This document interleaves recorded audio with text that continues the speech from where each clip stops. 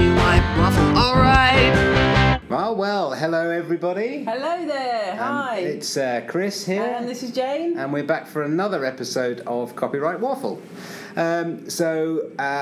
We always say we're excited, don't we? We do. We are. Yeah. But we are today. Our excitement revolves around our current guest, who is not only an excellent guest, but is also going to be taking part in an event that we're getting very excited about. Yeah. Yes. So we have with us Charlie Farley, who is Open Educational Resources Advisor at the University of Edinburgh. Is that right? That's correct, yes. Okay, well, That's welcome. Me. Thank you. Thank you very much for joining us. Great to be here. Yes, Yeah. well, great to be here because we're Yes. also in quite an exciting location, aren't we? We have brought you to the heart of Westminster, and we are at the Intellectual Property Office headquarters, basically, in central London. So where else would be more fitting than to record this podcast? Absolutely. So thank you very much to the IPO for finding us a lovely room. Yes.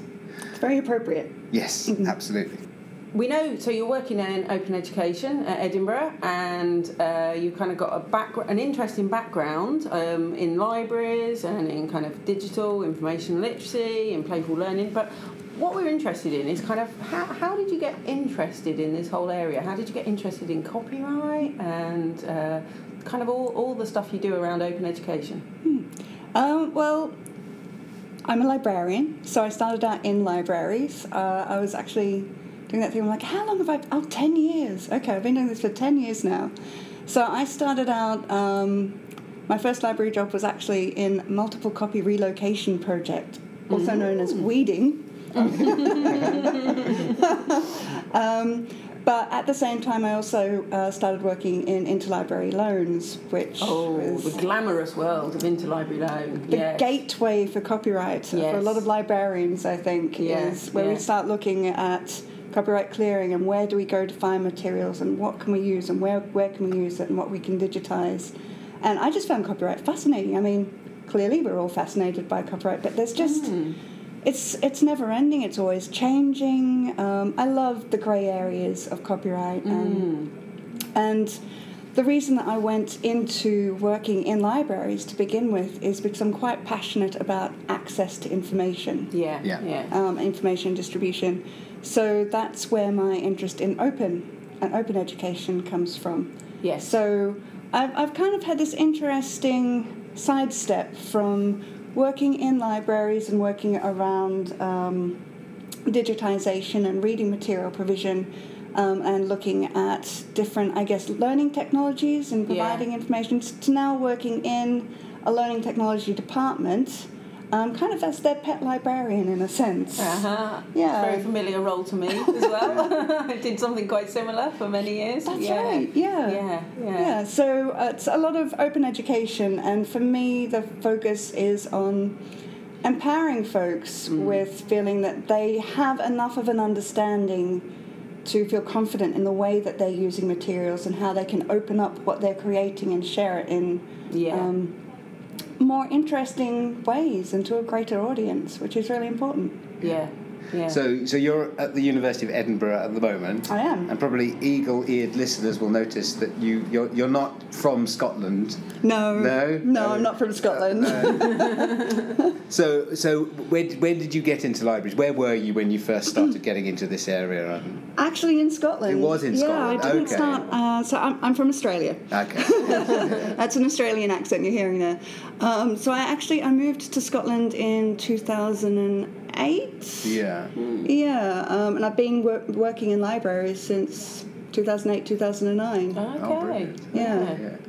But we've been to Scotland a few times, and we've spoken to the folks up there, and we're very impressed with what's happening at Edinburgh around open education. So that must have been an amazing opportunity when you got there to actually be able to really put some of this stuff into action. We're really fortunate at the University of Edinburgh, where we have management, so Melissa Highton, who sees open educational resources and open education as being a high priority, and that's we have an open education service. Yeah. I don't know whether anybody else has a service that's dedicated. I don't think they do. Not that I'm aware of. I think it's really, it's really forward-looking what you're doing, and having sort of policy that underpins it, as well as a whole team of people that can kind of help support staff. It's really empowering, as you say. Yeah. So we do emphasise we're a centrally supported service, so we're available for right across the university for assistance in any kinds of open education licensing, and we're tied in, as you're saying, we have a policy. It's aligned to the university mission statement, and it really is about embedding open education knowledge and practice just at all layers across the university and making it part of practice, which we've been working quite hard at the last couple of years. And you've had some real success with that. So you're behind the 23 things at university at Edinburgh, aren't you? Which is a resource around digital literacy. Digital knowledge and digital wisdom is the remit that Melissa sent my way, actually. So Melissa Highton, again, a lot of these great ideas are coming from Melissa, and I'm really grateful for her handing that project over to me and just saying, look, I want to see somebody make this. I think you can do a good job. Have at it, and that was it. She really gave me free rein. So I'm really proud of what I've put together with that course. And you won. It was the Credo Award, wasn't it? The Lilac Conference in 2017. So well done. Thank you. Let's have a moment of reflection on Charlie's achievement. But you're continuing to do other stuff as well, and we'll talk a little bit more about Ice Pops later, which is what we were referring to. But you're continuing to do things around sort of open practice and bringing playfulness into that. So can you tell us a bit about what you're doing at the moment then? So my focus when it comes to, I guess, education has always been from a playful perspective, and I absolutely blame my mother for this. So my mother was my kindergarten teacher. So for me, learning and education has always been tied up with this sense of play and exploration. So when it comes time for me to be running information sessions and workshops, I just naturally take this quite playful approach to what I'm doing, because I find copyright and licensing really interesting and fun. So I want to share that and communicate that with the people I'm talking to. So I also look at different ways of helping people engage with copyright in, I guess, more of an active way. So one of the ones I've been doing the last couple of years is I run a board game jam.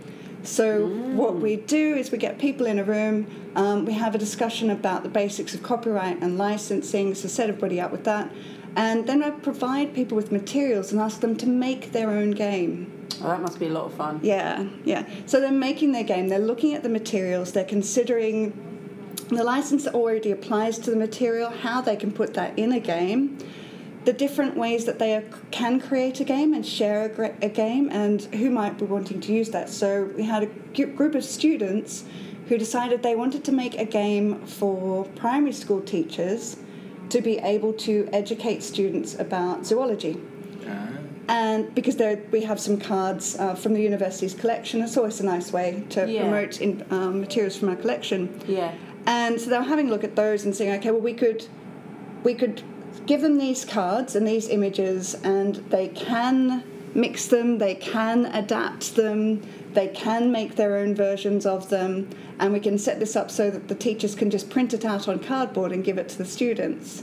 And so there's a lot of additional thinking that's going on there. So they're thinking not just about, what will go wrong if I put the wrong license on it, or if I use somebody's work, but how is this going to be used by other people? And it really is just, for me, it's about embedding that into their activities and their day-to-day life. And they're making a game that's sort of relevant to them, so they're not making a game that's specifically about copyright and licensing. It's just that's sort of part of the process and some of the resources that they use. You have some other really interesting workshops I've seen. I follow a lot of the stuff on Twitter that's going on there. But tell us a bit more about some of the others. There's one about GIFs and animated GIFs and stuff. GIF it up.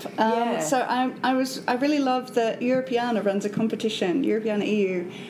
Great resource. I love them. I'm always promoting them on our Twitter account. But they run Give It Up competition in October every year, where they encourage internet enthusiasts to use openly licensed content from museums, libraries and galleries to create fun GIFs. Yeah. So you have these just absolutely amazing images that are being created from these beautiful old library collections. Yeah. They're fantastic. So I sat down. We have access to lynda.com. So I had a look at some tutorials on lynda.com, sat down for 2 days, taught myself a bit of graphic design. Yeah. And then I thought I would teach other people how to make GIFs using openly licensed materials. That's a brilliant idea. Yeah. It's been really popular. People love it. They come in. So University of Edinburgh's GIF game is definitely on the rise, I have to say. Yeah. So they're coming along to the sessions. They're learning about copyright and licensing. They're learning where they can go to find different materials. They're learning about copyright exceptions, so which exceptions apply, parody and pastiche, what doesn't apply. And then they're going out and practicing it and feeling confident in what they're doing. That's excellent. That's really good. It is, and those are the kind of GIFs that won't get caught up in the upload filter, if indeed upload filters are applied. Exactly. Exactly. Very good. So you've mentioned a few people there that have kind of helped you get into this, and you mentioned Melissa, who's kind of been able to enable this. But can you give us some names? This is the kind of copyright heroes thing. Who are your kind of people, not necessarily heroes, but people that have inspired you or have you allowed you to sort of do the work that you do? Again, I'm really lucky. So my teammate, colleague, line manager, Lorna Campbell, is just amazing. She's a powerhouse. She's incredibly inspirational. Yeah. I'm just incredibly lucky to get to work with her on a daily basis and see what she's doing, all of her blogging, all of her outreach, policy and strategy. I pretty much just sit there. I'm paying keen attention to what she's doing and how she's doing it. I'm very much in awe of her work. Yeah, we were delighted, weren't we? We had a panel discussion at OER 19 and Lorna was on the panel with us. It was really, really good. And again, that was kind of highlighting where Edinburgh are leading the way with the sort of policy work. Yeah. Is there anyone else? They don't have to be a copyright person, but, you know, you talked about your mum even inspiring you with her, kind of playful approaches to your learning and things. Absolutely. Yeah. I have amazing parents. I'm very fortunate in how great my parents are, and that play and education and learning was just so embedded in my experience of growing up. Imagination and creativity and looking at the world from a position of exploration. Yeah, that's really nice. Really nice. Yeah. We often ask people if they have a favourite nerdy fact about copyright. So we've had people talking about Sherlock Holmes characters. We've had sort of J.M. Barrie and the fact that Peter Pan is in perpetual copyright. I mean, I have to say that is one of my favourites. It's a good one, isn't it? It is. But it's been used twice before. It's a good one. Yeah. So I run regular copyright information sessions with another colleague of mine, Eugen Stoica. So Eugen is based in our scholarly communications team and is quite involved in open access. And when we run our sessions, when we started putting them together, we really wanted to get across that copyright and copyright protection, it's not always about hoarding your materials, and it's not always about what can we get out of this. So we tend to use a few examples of where people have chosen to not copyright, to not patent, and to actually share their work. And actually one of my favourites is the, is it Jonathan Salt? I've forgotten his name, but the Volvo, the V-shaped seatbelt. Oh, yeah. Yeah, so when the V-shaped seatbelt was created and invented, they had a patent for it. They were all ready to register it, and they decided, well, actually, this is just too important. We can't close this down. We need to make this available for everybody. And so it's just been a free and open design. Wow. It's so common now. I haven't heard about that. No. Yeah, it's every car has this V-shaped seatbelt. It's saved so many lives. Yeah. And we really do try to go from this perspective of not everything needs to be locked down, and maybe actually what you want to do is to protect the openness and the access to a particular idea or piece of work. Yeah. Yeah. Yeah, well, that's a great example of that. That is. It's really good. Yeah, I think it's time for us to have a think about whether there's any topical news stories going on. Topical news. So how might we signal that there was some sort of consideration of topical events? A jingle? Yeah, that's Copyright news, copyright news, copyright news, copyright news, copyright news, copyright news, copyright news, copyright news, copyright news, copyright news, copyright. I don't think we can say that's an award-winning jingle, is it? It's maybe not. No, maybe. no. But is it openly licensed? I think it is. Yeah, I've no idea. It is. It's not CC0. He hasn't gone that radical since Creative Commons. I didn't make that jingle. No. Of course it's not. So the news. Well, as we've alluded to earlier on, in fact, explicitly mentioned, there is an event taking place on the 26th of June at the University of Edinburgh. Gosh! It is now, I think, 5 weeks away. 5 weeks. Yes. Wow. Yeah.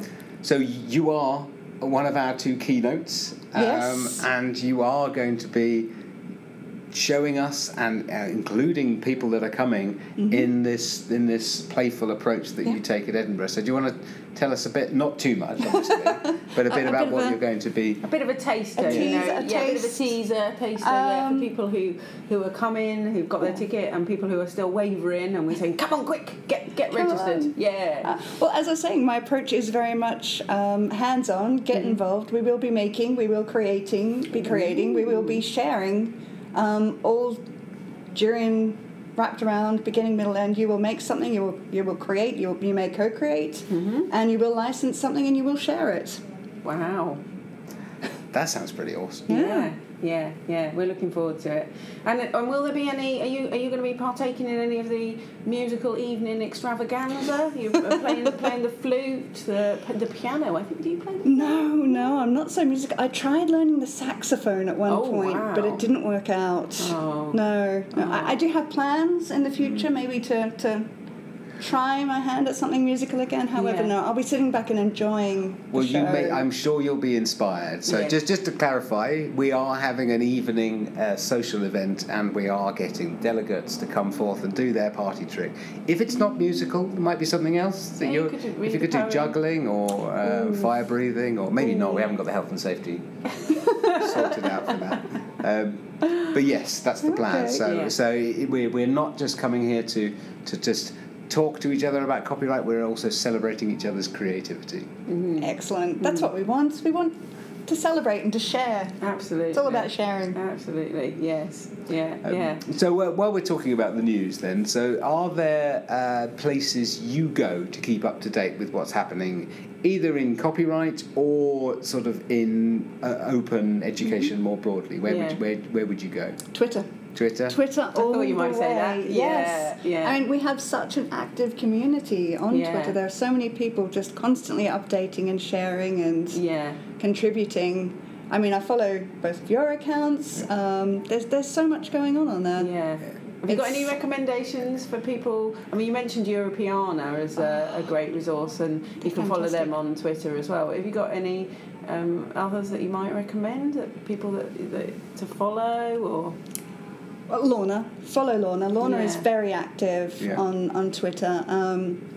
She's a lot more active than I am. Yeah. And she's, as I said, she's quite involved in policy and strategy. So if that's an area that you're interested in, especially when it comes to the open, then I really would recommend following Lorna's account. Okay, yeah. So I'm just going to look up the Twitter account. So Lorna's Twitter account, I don't know if you can remember it off the top of your head. We could put them in there. It's Lorna at Lorna M. Campbell.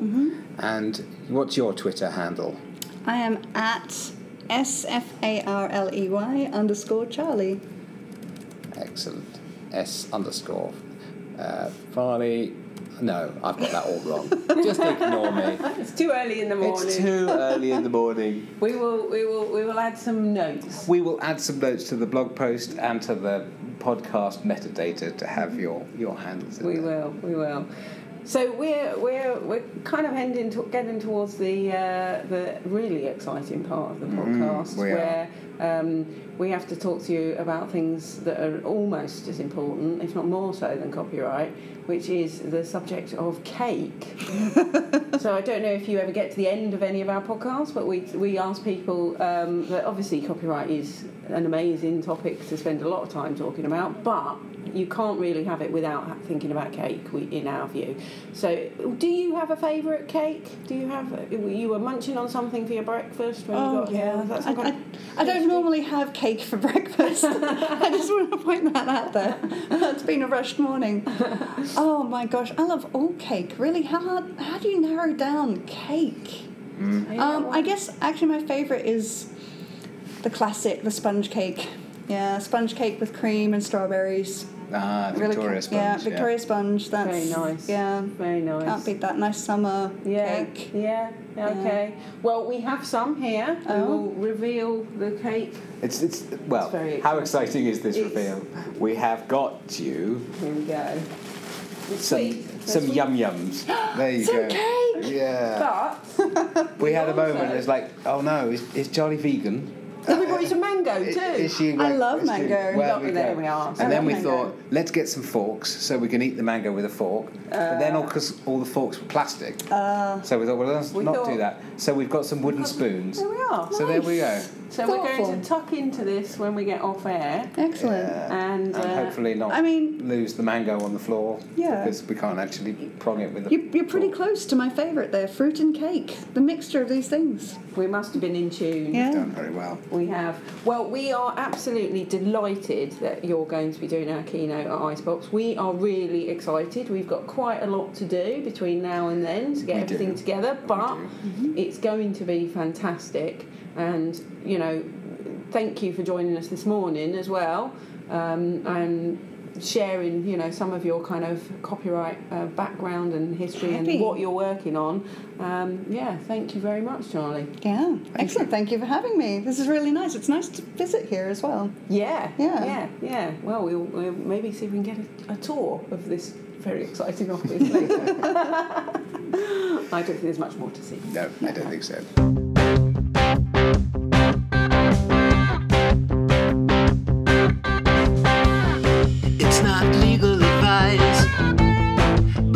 Have to suffice because it's copyright waffle, alright. I just wonder whether I might try to say your job title again. See if I can edit it in later. Open Educational Resources Advisor.